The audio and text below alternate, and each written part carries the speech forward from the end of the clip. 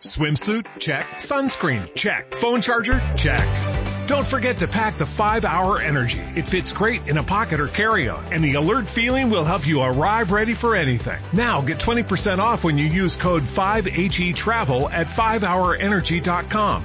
Expires April 30th. One-time use only. Not valid with other discounts. Remember, visit 5hourenergy.com and use code 5HETRAVEL to save 20%. My pappy said, son, you're going to drive me to drinking if you don't stop driving that hot rod Lincoln. Rivalries and fallout on a road course, but Dan Elliott and I tell you why that's not the biggest story leaving the Charlotte Roval. Dan will tell you who he thinks had the championship drive, and then we look ahead to see who's best positioned in the playoffs. This is 5 to go. They arrested me and they put me in jail and they called my pappy to throw my bail. And he said, son, you're going to drive me to drinking if you don't stop driving that hot rod Lincoln. Yeah, baby, let's roll. 5 to go. Episode 152 of our 5 to go racing podcast here on WSBRadio.com and GoPRN.com. So glad to have you tuning in. We've got a lot to parse through, and we're really going to get about as deep as the Cup race today. I mean, we could talk even about A.J. Allmendinger being so dominant at the Roval. We could talk about Texas coming up, which I think is a bit of an unknown because the teams haven't raced there since the All-Star race. Doug Fireball Turnbull here, fresh off of getting to call as part of the great play-by-play team on Performance Racing Network this past weekend, and I'm saying they're great, and I was glad to be a part of it. I'm still amped up over what I got to see unfold in front of me and the entire race and all of the drama, and we're going to get right into that in a moment. Eric Von Hessler not able to be with us today. He is, as we record, actually, he is doing his daily Von Hessler Doctrine. It's just a highly entertaining show on 95.5 WSB and all the podcast places. But he's just not able to fit it into his schedule. But joining me on the line, so gracious with his time and so flexible, too, I might add, Dan Elliott just got done touching his toes, doing a split, doing a somersault. That's how flexible he is. And he's working on a transmission while he does it. How you doing, buddy? Doing great. Hope you are absolutely fabulous. I'm doing great, brother. I really am. God is good. I just got to say, God is good. I might make some people uncomfortable when I say that, but getting to go, all the time. And that was my last race of the year, that at least I'm getting paid to go work for PRN. I don't think I'm going to make it up to Martinsville. It's certainly not out to Phoenix or Texas. So I'm pretty sure that's going to do it for me as far as getting to go to the track this year, at least a Cup race. So I'm so honored to get to be a part of that team. And to think that I actually got paid to do it and I didn't pay them to be there, it's pretty cool, man. And you know, I know how valuable going to the racetrack is to a lot of people and how it was for you, Dan. And one thing, Dan, that I see before we get into all the X's and O's, and we got a lot to cover with the racing, but one thing that I see from the people that are on the tour a lot, whether it's drivers or crew members or the media members even, is there seems to be, especially this time of the season, like, man, can we just get through this? Oh, I'm tired. And it's easy to forget what a privilege it is to go and to be there and to be part of something bigger that millions of people watch. And the passion, Dan, that I saw on the grandstands for what was going on below was untouched, especially at some key climax moments that we'll get to. But, Dan, as you look back at your career, I bet there are times you wish you hadn't taken it for granted, right? Well, I think through most of my career, I honestly can say that I kind of cherished a lot of it because you learned a little bit early the ups and downs, and you were down for a lot of years till you won the first race, and you were on the mountain for a week, and then you were in the valley for the next week. So yeah, you learned a lot. Life teaches you a lot, but there was a lot of that I did not take for granted, and there was a lot of that I did enjoy, even though you had to work so hard. It's so different today to me to see these crew members. They just really don't realize how well off they have it compared to the early years, and how hard you had to work with so few people and so little funding to get where you were, and to succeed was grace of God for sure. No, and look, there are got to be people that are going to the track right now, and certainly ones at the race shops. And we're in day 2 of the Gen 7 car testing on the Charlotte Roval. As we record, this is a Tuesday. It's been a Monday and Tuesday test up there. And I don't really have a lot to flesh out or record or talk about that test because I just don't have enough information to sit there and waste anybody's time with that. But there are people that this is their last home race weekend, this past weekend, with their race teams. These teams are definitely going to be downsizing and switching members, and we know the teams that are shutting down and switching people, and then there's teams that don't know what they're doing. And it's easy to take it for granted that every day there's going to be a shop where the fluorescent lights come on. Every day the hauler's going to pull in. Every day the hauler's going to pull out, or whatever your job is on the team. And then a decision could be made, and it's gone. And I just I think about that in all of life too, but just particularly we're in the stretch run, Dan, of the race season, and it's so easy to be worn out by it. And I see it with a lot of people, and I only get to go to 5 races a year. So I come galloping in there like a horse on speed. And I mean, and sometimes I have to go, okay, wait a minute, I need to read the room better because people have been doing it every week. And I'm very grateful. You also got to understand too what COVID has done for our whole country during the past course of almost 2 years now, and we are seeing so many things. It's not just the racing community that's changing; everything is, but definitely the racing community is changing. And from what we've known for a long, long time, this is going to change even more. But as we talked about earlier, and how this sport has reached NASCAR to me has reached another major plateau, another major milestone, and it will continue to change, I think, exponentially after this generation car gets brought into the racing world. I think things are going to change even quicker as we progress. Yep. Yeah, dramatically for sure. There's just a lot of teams. When I walk through the garage on Bank of America Roval 400 race morning, and you see, for instance, I walk past the JTG Daugherty hauler. They're probably running one team next year unless they change their mind. That's what Brad Daugherty said openly about a month ago. And we know Ricky Stenhouse Jr. is the driver, and I saw both the drivers, Ryan Preece and Stenhouse, standing out there, and I couldn't help but wonder. I wonder what's going through Stenhouse's mind right now. Preece's mind, as Preece is moving on. I mean, unless something dramatically changes, I wonder what's going through his mind right now. Or Matt DiBenedetto, or Ryan Newman, who crashed out really early in this past Sunday's race. Like, man, this is their last shots with their teams, and I wonder what these mornings are like, knowing that there are few left, and there may not be another ride on the end of that calendar. And then it goes down to the team members too. So they're testing that next gen car out there on the Charlotte Roval. The only thing I want to pull from that, you can't say, oh well, look who led the fastest lap. That means something, because they're all testing different things, testing different packages, and these cars didn't go through inspections. But the average speed or the fastest laps were about 4 seconds faster than what they are with the current car on the Roval in the Cup Series, and I found that very interesting. I just needed to show that these cars are really suited for road courses. But Dan, let's get to the current car and the current crop of Cup Series drivers and the current Bank of America 400, because my Lord, in the end, out of all the chaos, after William Byron looked prepped to have an upset win, after A.J. Allmendinger got up there and led some laps, Denny Hamlin, who stinks on the Roval, I mean, admittedly is not very good at it, was up there leading a bunch on some pit strategy, and he was the pole sitter, by the way.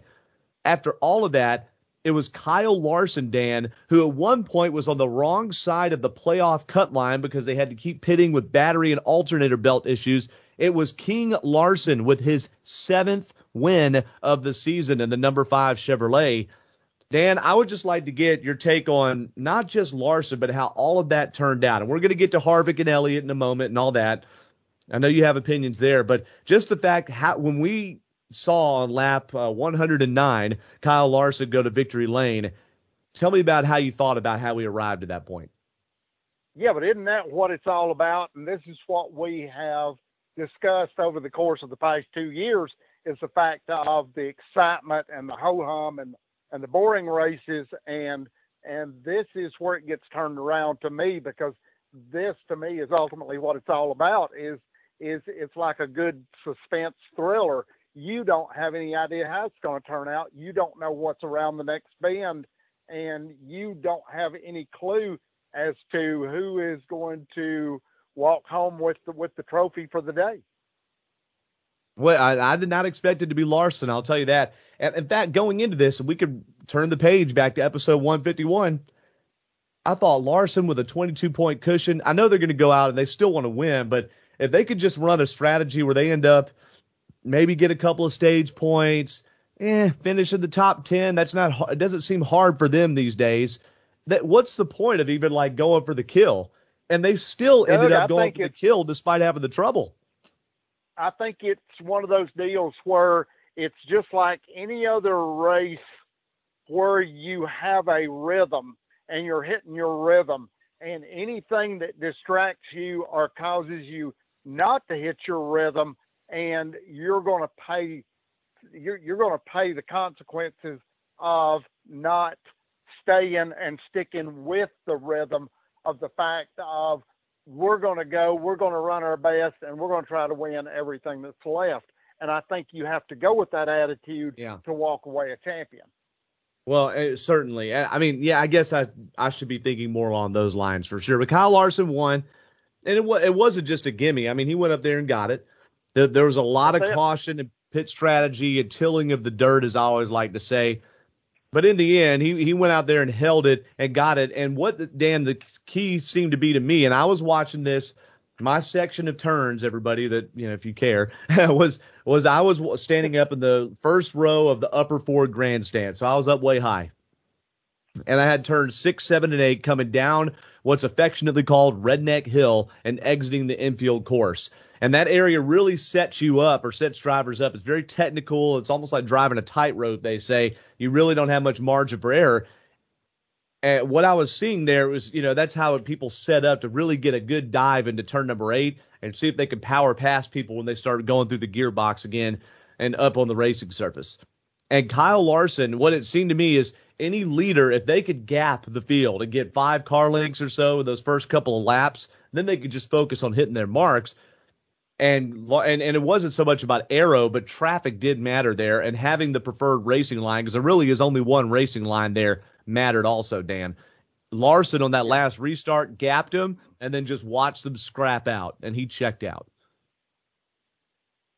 Yeah, I think they had saved pretty much the best for the last, and that's usually the way these deals, you've got to survive, put yourself in a position to where that you can survive to the end and then be in position to take advantage, much like we saw Bubba do with the rain. Yeah. And if you can do that, you've definitely positioned yourself a lot better than a lot of other people will by the end of the day. Yeah, for sure. So Kyle Larson wins. Tyler Reddick finished second. And I'm not totally surprised by that, Dan, because we've seen him win stages on road courses before. He's both admittedly not the road course racer he wants to be, but also somebody that's sneaky good on road course races if he could get the right strategy and not make a mistake. And he did make a mistake to the umbrage of William Byron as he got into Byron in the backstretch chicane there in those pivotal late laps. Byron had lost the lead on a pit sequence. The caution came out, by the way, for the bumper cover of Chase Elliott's car. We'll talk about the officiating plus the Harvick and Elliott drama there in just a few moments. But Reddick got into Byron, who was charging up and I think was up into the second place position by then. And that sent Byron to essentially miss the backstretch chicane, which are supposed to come to a full stop if you miss the chicane and then get going. And Byron did not quite stop all the way, but they didn't call the whistle on that either. Anyway, but that cost him some spots. And then later in the race, Byron overshot turn 6 right in front of me. And that's why he didn't win, basically, because it looked like at the end, Dan, the number 24 William Byron had the fastest car. And by the way, Dan, when William Byron was leading, Chase Elliott was coming back from his damage and charging through the field at the tail end of the lead lap.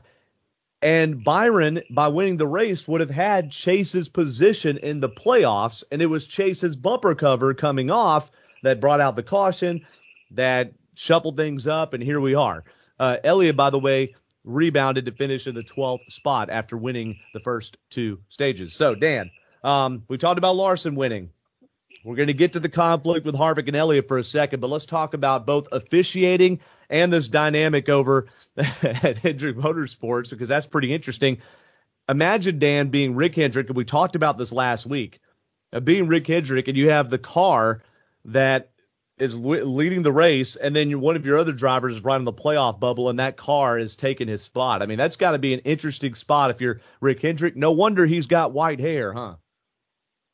Yeah, no wonder he's got white hair and probably a back pocket full of horseshoes, because they still walk away with the race win at the end of the day. So how fortunate can you be? And that was kind of the deal, is how fortunate. You know, it's like I told you, the strength of the whole organization right now shows in the fact of if it's not one car that's out front, one car, two cars may get in trouble, but when the smoke all clears, you still got a car in victory lane. Oh, for sure. And it wasn't either of those awesome. two. It wasn't either one of those two.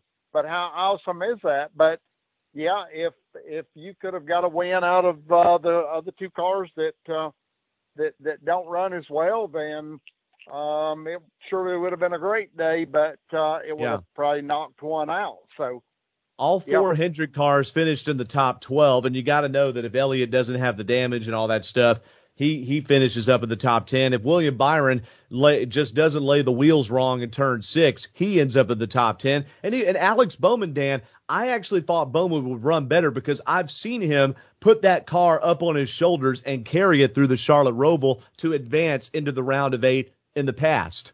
All right.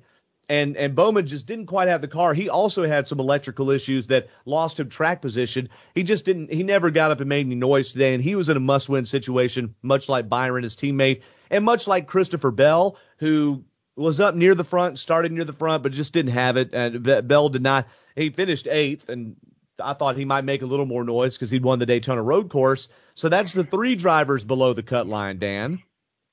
Let's talk about the 4th one entering this race, somebody that appeared to be in position to advance or very close to it, one Kevin Harvick, and we knew that he and Chase Elliott had their issues at Bristol. I kind of thought they were even leaving that. Harvick took Elliott out of contention. Elliott stole a win from Harvick. Harvick obviously didn't think so. And as Mark Garrow said to me on Saturday before the race, there are 2 payback tracks left on the schedule, the Charlotte Roval and Martinsville. And sure enough, and he goes, you watch, Harvick is going to hit Chase when it hurts. And on whatever lap it was, let me see, what caution was it? On lap 56, in turn 7, Dan, pop and kapow. And Chase Elliott steps out of turn 7 off of the nose of Kevin Harvick right in front of me. Heavy damage to the rear of Chase's car, particularly the left rear, excuse me. And then Elliott tries to swipe down and take Harvick back out. It looks like when they get back on the racing service and misses and hits the wall again and takes out Cole Custer. It looked, Dan, like Chase's day was done. We all thought it for sure. Chase gets on the radio and says his track bar is broken. But then they go fix it, and they don't get lapped. So I want to talk about 2 things here. Number 1, Dan, what did you think of the Nines team effort to salvage their day, and then Chase's drive with just a terribly damaged car? And then number 2, NASCAR's officiating with the loose bumper cover that was the bumper cover heard around the world, at least that day. Take it away. Take it away. Thank you on that. Big setup. You got a lot of work. I thought the drive was purely championship as far as what you got to do to get yourself in that position to get another championship. Obviously, it's what you have to do, and that is what you are experienced and trained for and try to get done. I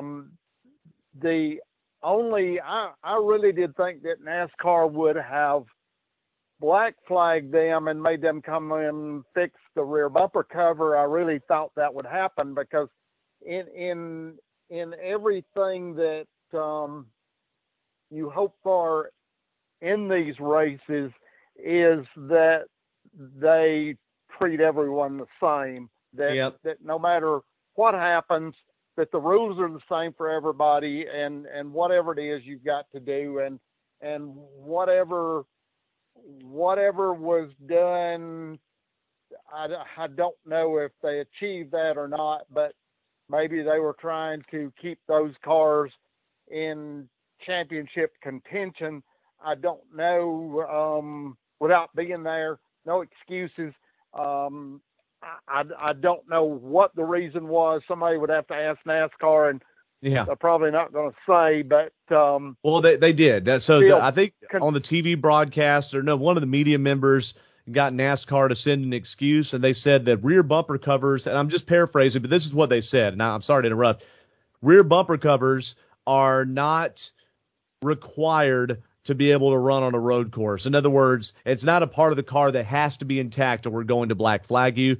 So because it's not a required piece of the car, that's why he wasn't black flagged. But to me, that's not the question. The question is a piece of your car about to bring out a yellow? Just like if a driver has too much of a tire rub or has an oil line loose, they black flag you before you bring out the yellow and affect the whole race.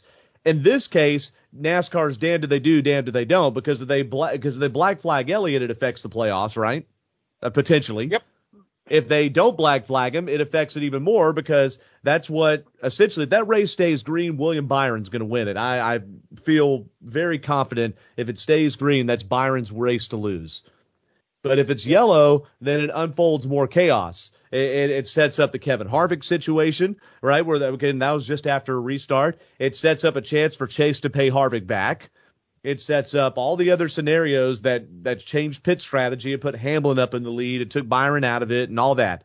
It changed everything. So maybe, Dan, if there's a tiebreaker, it really is just what's the rule, right? Well, I think that's the question right there, is let's just be consistent on what we do. And obviously it ended up the way it ended up, and everybody seemed to be okay with it. And, as I said, if I'm unhappy about it, then I buy NASCAR and change the whole deal. So did you ever feel like you were a point, because you were with Bill when he became most popular driver. Did you ever feel like there was a point in those days of NASCAR, or did people ever accuse NASCAR playing favoritism to the 9 team because you were popular? Like they do now with Chase, and like what happens with Dale Jr. before? I've got to say that during that time, I thought we were a little bit unpopular, I guess. With NASCAR or with the fans? With NASCAR. And maybe that was just because I went through the same thing with Gresham, and being a track manager, being on the other end of these rules definitely gives you a different perspective. But the only thing I could say at the end of the day, I tried my absolute best to be across the board fair to everybody, no matter how it fell. And you catch grief either way. You catch grief trying to do good. You just catch it all the way around. One side or the other is not going to be happy, and you do the best you can. At the end of the day, you just go home and say, I did the best I could. Would I do something different? I probably would. But as far as being fair, just tried to be fair to everyone regardless. And it shook out where it shook out. Yeah. And that was the best you could do. That's absolutely the best you could do. Both Chase Elliott, just to rewind to something I really wanted to extract, and thank you for your insight on favoritism and everything, but to extract something you said at the beginning of those comments, I set you up with this big old, like I always do, filibuster of a setup. But the championship effort, when you said that was a championship effort or a championship drive from Chase, both he and Kyle Larson did that in this race. Yep. Kyle Larson. Yep, they both did. Kyle Larson was actually in a worse spot than Chase Elliott at one point, because he was trying to catch the field under yellow and and didn't. I mean, or he barely did. Now, Elliott was in a worse spot, actually. I'm sorry, because of the damage. But there was a point where Larson got out of the pits. They called a quickie yellow instead of a regular yellow, and so they had to do all the repairs at once. And he just barely caught the back of the field as the race went green. If that had been at an oval track, actually, Dan, I think Larson could have stayed in the gas and made up a bunch of spots right when he crossed the start-finish line. But because they have to slow down for turn one, that didn't really work. But Larson just carved through the field before the track position and pit efforts and everything. And then seeing Elliott with that piece of crap car, when they finally had the yellow for him to catch back up and then just pass people like they're standing still. And I watched him do it. There were no gimmies, but he just sliced right through. That's the kind of stuff that if either of those drivers wins the championship, this race needs to get circled and pointed back to. Well, absolutely. And the thing about it is, and what I was going to say is, isn't it amazing how fate or the racing gods or whatever factors in to favor some drivers over other drivers. And it kind of comes down to fate really does make a big difference in how things fall, where you are at a given time. Caution comes out, you're leading, it looks like you're going to run away with it, and then caution comes out, and then you're back of the field. Or you run into slow traffic. All this stuff factors in, and you can do absolutely the best you can to think you're going to have a championship drive, and unless the fate is with you, unless, as I say, those back pocket full of horseshoes really have to be there for all of this, and it seems like it's just so laid out on how this is supposed to be. It's like all of this stuff, in some sense or another, is kind of predestined, you know?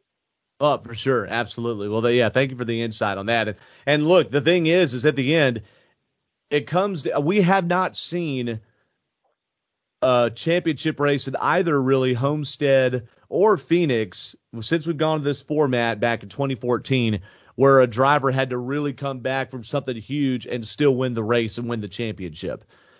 We just saw Larson do that at the Roval, and to me, with Phoenix, with the idea of a championship being a little bit cheaper or a lot cheaper to some fans because it comes down to one race, you got to think to be able to get in that one race is pretty darn tough, and a lot of teams and drivers consider a berth into the championship 4 race as equal a feeling just about, or as bigger, maybe even bigger of an accomplishment than a championship, because that berth into the final race is based upon a body of work that includes these Herculean efforts.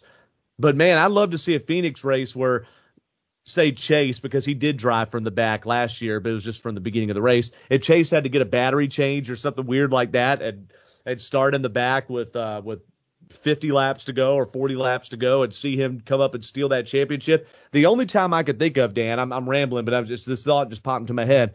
Tony Stewart in 2011, when he had the front end grill damage, and it looked like, that was Carl Edwards' championship to lose, his race to lose, and Stewart just went up there and took it. I would love to see that happen in the desert, whoever the champion is in November. Yep, I'll agree with that. I'll agree with that, and I think you're getting set up for a deal like that, because you've got quite a good group of drivers in this run going so far. You've really got a good group of drivers and a scrappy group of drivers. And, that deal with Harvick, we talked a little bit about it on the onset. Yeah, let's hear it. Harvick in desperation as far as what he was trying to do, he's known for a long time that team hasn't been 100%. And you as a driver get frustrated because things aren't working out like you think they should. Your organization, for whatever reason, is not hitting on 8 cylinders, and it shows. Every weekend it shows. You salvage the best runs you can do. You put together the best efforts you can, but each time you just fall a little bit short, and it seems like whatever is against you seems to be, you take it a lot more personally, and you think that all of this stuff, everybody's out to get me, and I got to make, I got to make something work, and you start trying to put a square peg in a round hole, and the harder you try, the worse it gets. And this is the desperation I felt like Harvick was in trying to make that deal work. And he just fell short, and Chase just happened to be the recipient from races prior. And I don't know if anything happened before Bristol or not, but it's just from that point on, it's like magnets. And every time you race, there you are together. And we've seen that with all of the times through racing history where you've had these run-ins with different drivers. It seems like every race you go to, there they are together again. And it's like they just can't be separated. And until something happens and evolves out of it, and you can get through this, and will there be anything after this? I don't think so. I really don't. I think it's probably run its course. And once you get through this, then who's the next pair of opponents going to be before the end of the year? Are we going to have another pair, or is it just going to sort out? So a couple of things on that. Number one, did anything happen before Bristol? I want to think back about 4 years to Bristol, and it was either 17 or 18. I think it was 17. I mean, Chase was young. It was definitely young in his Cup career. And they had a similar situation where they'd either hit each other, or Harvick had spun a lap. It may have been when Harvick spun a lap car out on purpose to get a caution.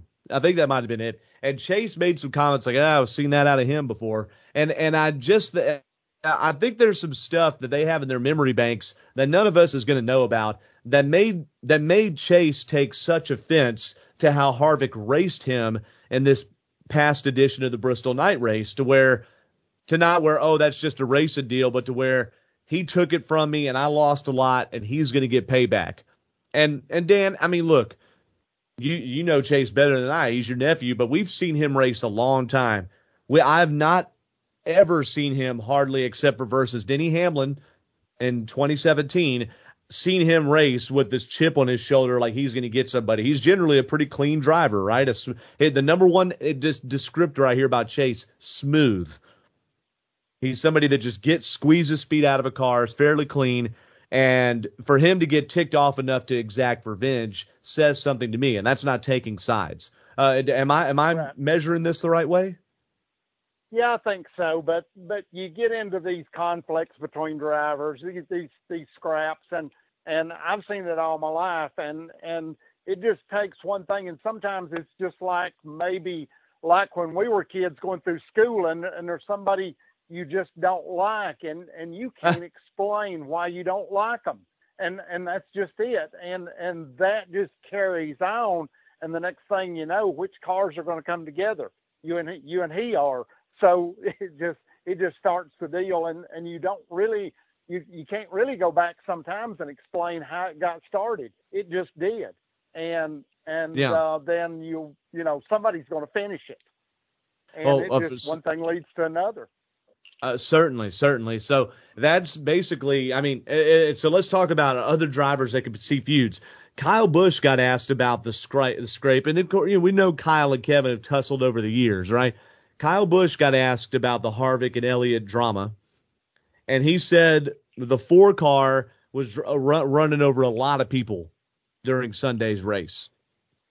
He said Kevin was driving way over, trying to get whatever he could out of the car, just like you were saying, Dan. And he was at a point, Harvick was running in the top 10, but then pit strategy shuffled it back. And unlike Chase, he couldn't make up the spots. He's not as good of a road course racer and didn't have as much speed in the car. And so Harvick was just stuck in a gaggle of cars that included Kyle Busch. And Kyle Busch, by the way, won stage 2. I misspoke earlier. But he was stuck in a gaggle of cars, and it's hard to pass. After a restart out there, that Charlotte road course, hard to pass, and Harvick was having to do desperate things because he knew he was right on the edge of the cut line, and Chase was the other driver that was on the other side of it. And then you mix Chase into it, and here comes my next question. So, by the way, so Kyle Busch says, hey, Harvick was driving over a lot of people. He might have ruffled some feathers we don't even know about, Dan, that could stick with him later on in this season. But then here it comes. Then they have the caution for the Chase Elliott bumper cover. Chase gets caught up to the field, gets some more damage repair. Then he goes on a full-out track position assault.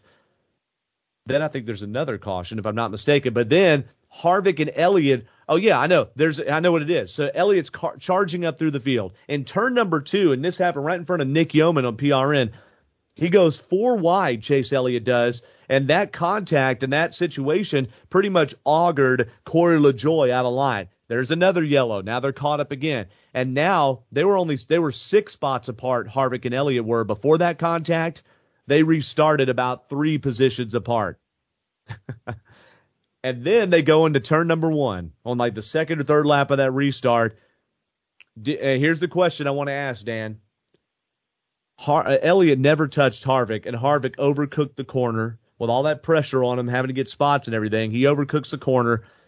Chase almost overcooks it behind him. If you look at the replay, you see the smoke on Chase's car, and Harvick crashes out of the playoffs. Dan, did your nephew, 25-year-old Chase Elliott, get into Harvick's head and say boo, as Mark Garrow said? I think that all of the above. I don't think there's any of that you can't deny, because that's the whole idea of these race drivers, is to play with each other's heads anyway. They do it on and off the track. So it doesn't matter whether you're racing or whether you're not, but it's to get into somebody's head. And once you do that, then as, let's see, probably one of the best at that at times was Darrell Waltrip at times. Yes. At times he didn't succeed so well. But the fact that, yes, Sunday made it easy to do, because Harvick was absolutely, as I said, that's desperation. Yep. And he knows it. I mean, that's just it. You know this stuff. And despite your best efforts, you can't help yourself. Kevin Harvick, so for anybody that said absolutely Chase Elliott, he saw that Napa hood, and after the race, I was of this opinion, but I wanted to think a little more about it. I had a 4-hour drive home from Charlotte, so I had some time to think that night. It was a mixture of factors. Harvick had pressure on him, not just because he knew the 9 car was closing and had said openly, basically, that he's going to wreck Harvick. It's happening. I mean, everybody knows it. We were waiting for 50 laps. He knew that was coming, but he also knew he needed to get every position he could. And here he is, next to a bunch of playoff cars. Kyle Busch was there, Martin Truex was there. And then he sees the 9 car, and it's like, if the 9 car's not there, maybe he doesn't miss the turn. But he very well could have still missed it, because he had all those other things going. He's trying to get every spot he can before they get single file again. So the only thing so by the way, Dan, I'm sure you saw this on TV. That place went ballistic when that happened. I mean, you would have thought Chasen won the race when Harvick was in a flaming crash in the turn 1 tire barrier. It was pretty spectacular just to see the energy from the fans. And Dan, did you happen to see what Chase said after the race? And have you happened to see what is for sale now on ChaseElliottStore.com? Well, go ahead and tell it, because a lot of people probably don't know. All right. I was just wondering if you saw it, if it made the rounds to you. So after the race, Elliott gets asked by I don't think it was one of our reporters. I think it was on TV. And he gets asked, to sum up the situation. And he said, I hope they have a happy, a merry off season and happy Christmas. Yeah. And guess what? Monday, not Tuesday or Wednesday, Monday, ChaseElliott.com or ChaseElliottStore.com has T-shirts with a animated version of Chase.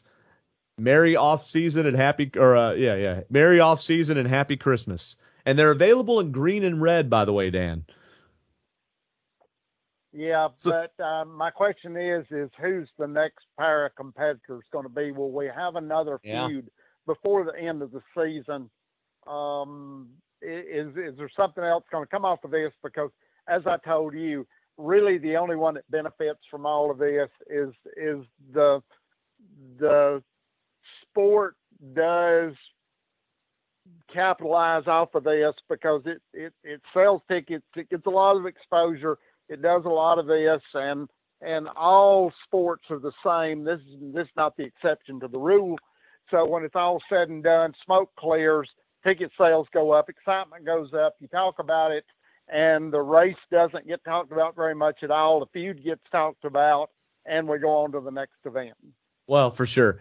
And I mean, and I don't think this feud should overshadow what was a very dramatic and good race. And there were a lot of drivers. I mean, Chris Buescher finished third. Tyler Reddick almost won. Kyle Busch had an average finish below 30th at the Roval, man. He won stage 2 and finished fourth. Denny Hamlin's, but did not need to win and didn't race in a way with desperation and still had a clean race. I'm telling you, Dan, if I'm looking for a flanker attack on the 5 car, it's coming from the 11 car. Hamlin's won 3 races in the playoffs now and is just clicking. It's like they just waited for the playoffs to turn on the afterburners there. Matt DiBenedetto was 6. He kind of came out of nowhere. And then even Brad Keselowski getting spun twice it should be out of the playoffs, and he still managed to barely survive and make it. There's so many compelling. I don't mean good like good versus evil. I mean compelling stories here. And Chase Elliott finished at 12th in that race car says a lot about everything too. This is like a ball game where you got bases loaded and the batter at bat hits a home run, because you look at NASCAR hit a home run. Charlotte Roval hit a home run. The playoffs hit a home. Everybody hits a home run, and Hendrick hits a home run. It is just unbelievable how much excitement has come off of this, and how much momentum is going to be gained out of this one race to the end of the playoffs. It certainly will. So they bring it to Texas Motor Speedway. This is the first race without Eddie Gossage as the president there and the GM, by the way. So a new era at TMS. If you want to hear from the new Texas Motor Speedway president, you could actually listen to Fast Talk on PRN. Go PRN.com or the PRN app or iTunes and all the other podcast places. They did a good job this week. The new Texas president and GM, and I'll let you go there and discover more about him, but is the last segment of that show. It's just a kind of an introduction, because we've known Eddie Gossage has been evergreen and wallpaper for all these years, right, promoting that track.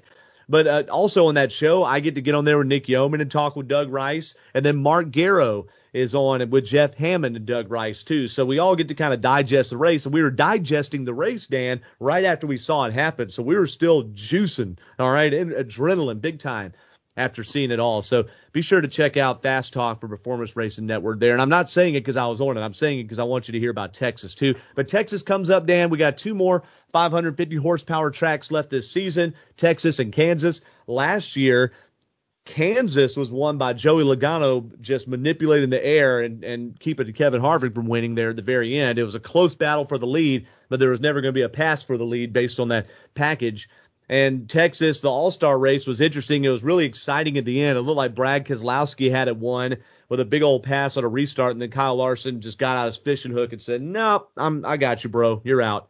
I think, Dan, basically what it boils down to is Hendrick cars have been incredibly good on 550 horsepower tracks this year. However, Denny Hamlin won Las Vegas. What's that? They've been good most everywhere. They have, but they've been especially good on the 550s. Yeah, go ahead. Yep. But they've been good. They've been. I mean, that's been their bread and butter. And yep, they've got a whole arsenal there to show for it. They certainly do, and I think the other Hendrick cars that are not in the playoffs now, Bowman and Byron drivers, will be in good shape. You know, I think they'll be able to run competitively at Texas. But all we have is the All-Star race to really go off of, and then how the race stacked up a year ago. But Denny Hamlin, just remember, he won Vegas, and he won Vegas after the Hendrick cars had the pit strategy snafu that took them out of contention, basically. Elliott ended up overcoming all of that and still finishing second. So just some things. I still think this championship goes through Gibbs and Hendrick no matter what, and we talked about that on last week's episode too. And then we just talked about rivalries of drivers. Martinsville is the cutoff race before Phoenix. Last year's Martinsville race, I almost fell out. I mean, the drama was almost too much. I think I needed counseling after that race. It was just a lot. But I think when you consider which drivers may be desperate by the end of this round, two of those Penske drivers haven't had a lot of speed, Logano and Keselowski. Martin Truex has been really off and on, but he even said to one of the reporters post-race that if he goes in a desperate situation, he wants Martinsville to be the track that decides it because that's his playground. I think that most of the remaining 8 drivers consider Martinsville a track they could win, and 4 of them are going to probably need a win to be able to advance once we get there. So I'm looking forward to that. That's what Chase did last year, Dan. Yep, that's absolutely right. You got to win. One last point here before we pull it into the garage on 5 to go. And we're not really going to get into F1 too much. That's usually something Eric and I do. But to see Valtteri Bottas actually pull out a win there and his lame duck last stretch from Mercedes is pretty good to see. And to also see Lewis Hamilton and his team going back and forth from Mercedes on the pit strategy and trying to figure out if they needed wet or dry tires. I thought that was compelling. The overall race was not extremely compelling, but you really needed to digest the whole product before judging it because Bottas did lead just, I think, every lap in that race, if I'm not mistaken. But I wanted to get to one more thing, Dan, and that's road course dominance. 3 years ago, or 2 years ago, let's say. No, let's back up. 3 years ago, A.J. Allmendinger had dirt on him. JTG Daugherty said, you know what, man, we're done with this. Yeah. And it seemed like they just were not a good fit. It seemed like AJ was even mailing it in the 47 car. And then Colleague Racing invites him in 2019 to come run a couple of road courses. And he wins the Charlotte Roval in the 16 car for Colleague Racing. Or maybe it was a 10. I think no, it was 16.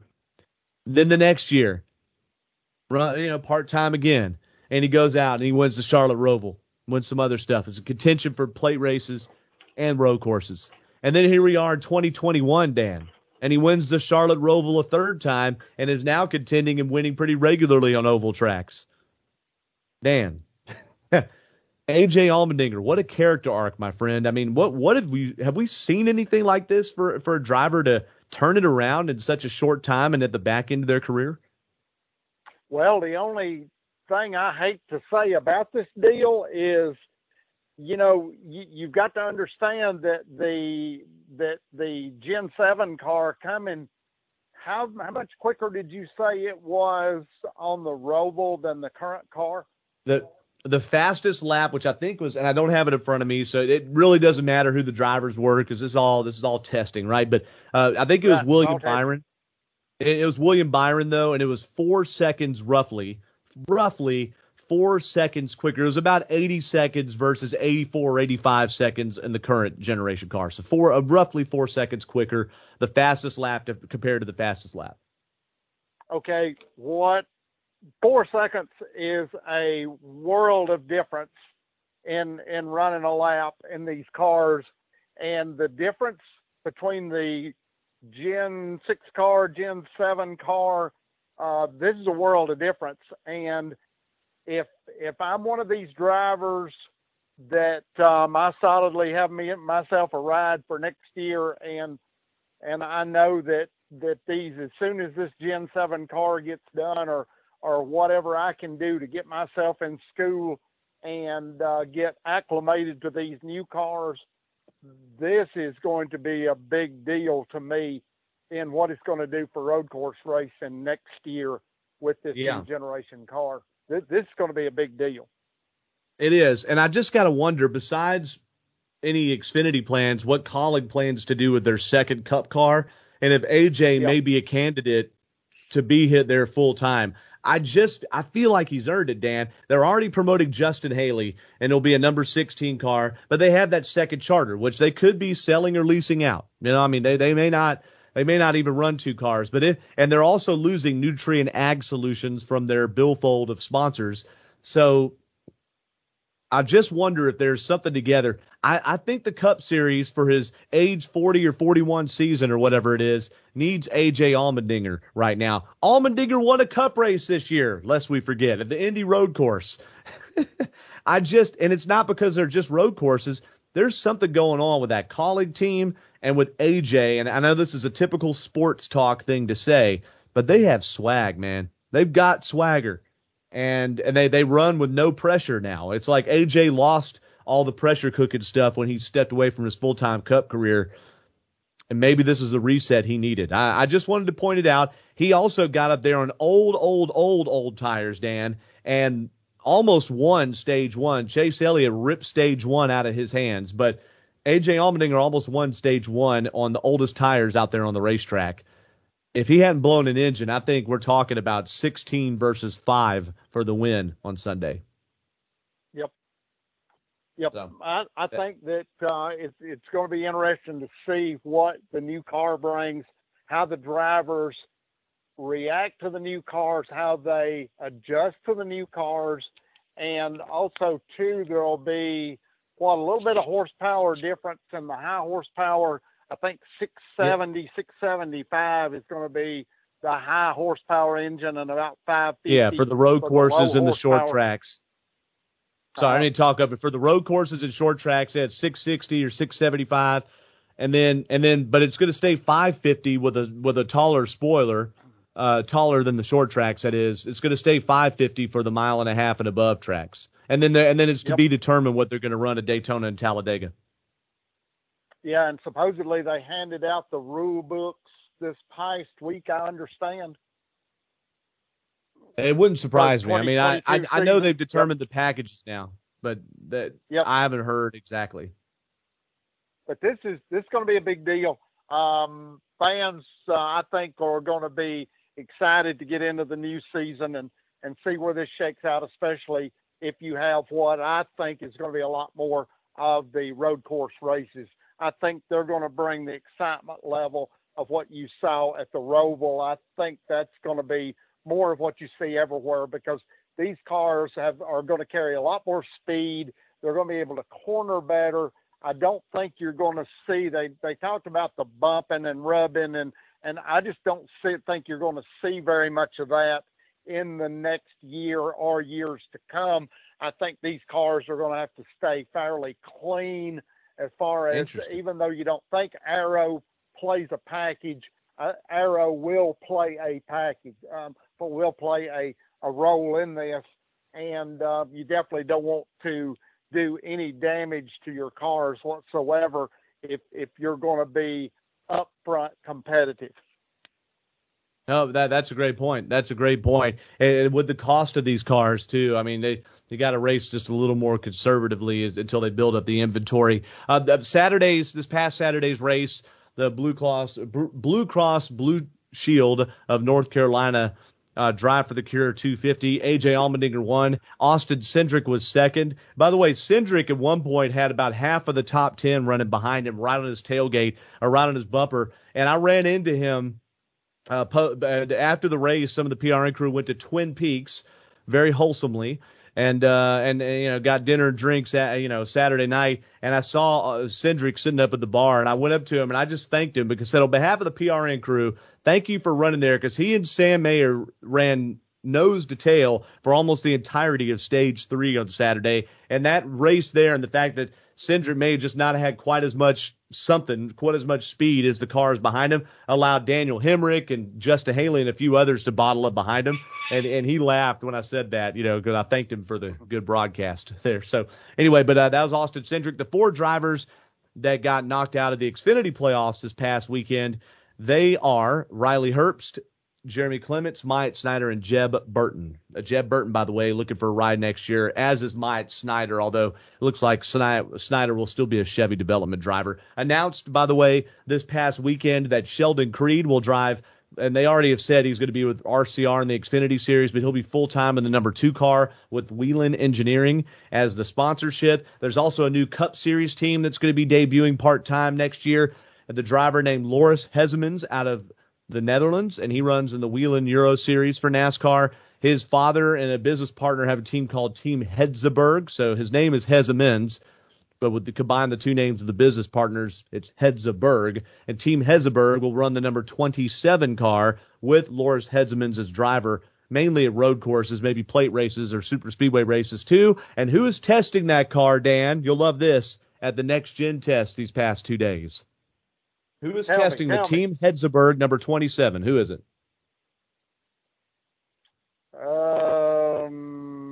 Enzo Ferrari. I don't know. Close enough. Jacques Villeneuve. So there you go. Wow. He's a guy that's had some interesting opinions shared about him over the years and road courses in NASCAR. So Jacques Villeneuve testing the 27 car on behalf of Team Hetzeberg, but Loris Hezemans is the scheduled driver there. Kimi Räikkönen. I thought you were going to tell me Kimi Räikkönen was going to do it. Oh. Hey, Kimmy's going to be done with F1 after this year. Maybe he can come back and run a truck or something. That'd be nice. I'd love to see him. Go replace Johnny Sauter. Hey, one last thing too. Rick Ware Racing announced a strengthened partnership with Ford, Roush Yates Racing, and Stewart Haas Racing for their Cup operation next year. So they're not planning to set the world on fire. They may only run 2 teams. They may run 3, but they're hoping to have better equipment under them when they do that. And I think, Dan, that's a relief because the Rick Ware cars have been very much in the way this year. So hopefully they get at least a little more up to speed in the next gen car.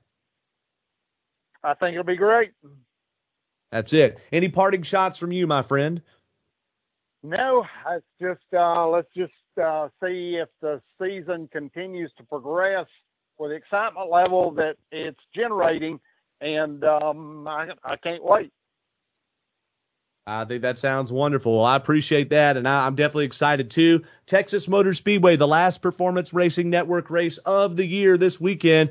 Xfinity and Cup Series action. Go to GoPRN.com to find out the broadcasting schedule. It's always fun to check in with that, even if you've got it up on TV. I like to have the TV on with the sound and have a little PRN in the background and switch back and forth and whatnot. So, but I'm also crazy. So that's that. But I'm really very thankful to Doug Rice and to Mark Garrow and to everybody at PRN that lets me be involved. Some prayers, by the way, and both a prayer praise and a prayer request, Dan. On the PRN side, Jerry Horn, who's number 2 at PRN behind Doug Rice. He's GM and head of sales. Jerry Horn has been with cancer treatments for the last little bit, something that started in July. And this week he's scheduled to ring the bell at Duke Medical Center there in North Carolina because his radiation treatment's ending and things are looking up. And also Alexis Erickson, and you may remember her as Alexis Perkins, too, before she married Jordan Erickson. But they had a child just a couple of weeks ago named Oliver, or Ollie. And Ollie's had some skin issues, and they just taken him home this past week. So they had to keep him at the hospital a couple of days and have some challenges there. But some prayers for them to have strength, and big thank yous to them for all they do to make it happen on PRN. And also just real thankful to God that they've had some healing come their way. So definitely send that way to Jerry Horn and to Alexis Perkins or Alexis Erickson and family. I want to do that. Dan, thanks for making time today, brother. I appreciate you, and best to Lolly and the whole family over there, and look forward to doing this again next week, sir. Amen. Yeah, everybody have a great week. We will definitely do that. So everybody, thank you for tuning in to 5 to Go. Like our Facebook page, 5 to Go Racing Podcast. I've got a link up there already of the Chase Elliott Happy Christmas t-shirts. That might make a good Christmas gift. So for Dan Elliott and for Eric Von Hessler, who couldn't be with us today, I'm Doug Turnbull, and thank you very much for listening to the 5 to Go Racing Podcast.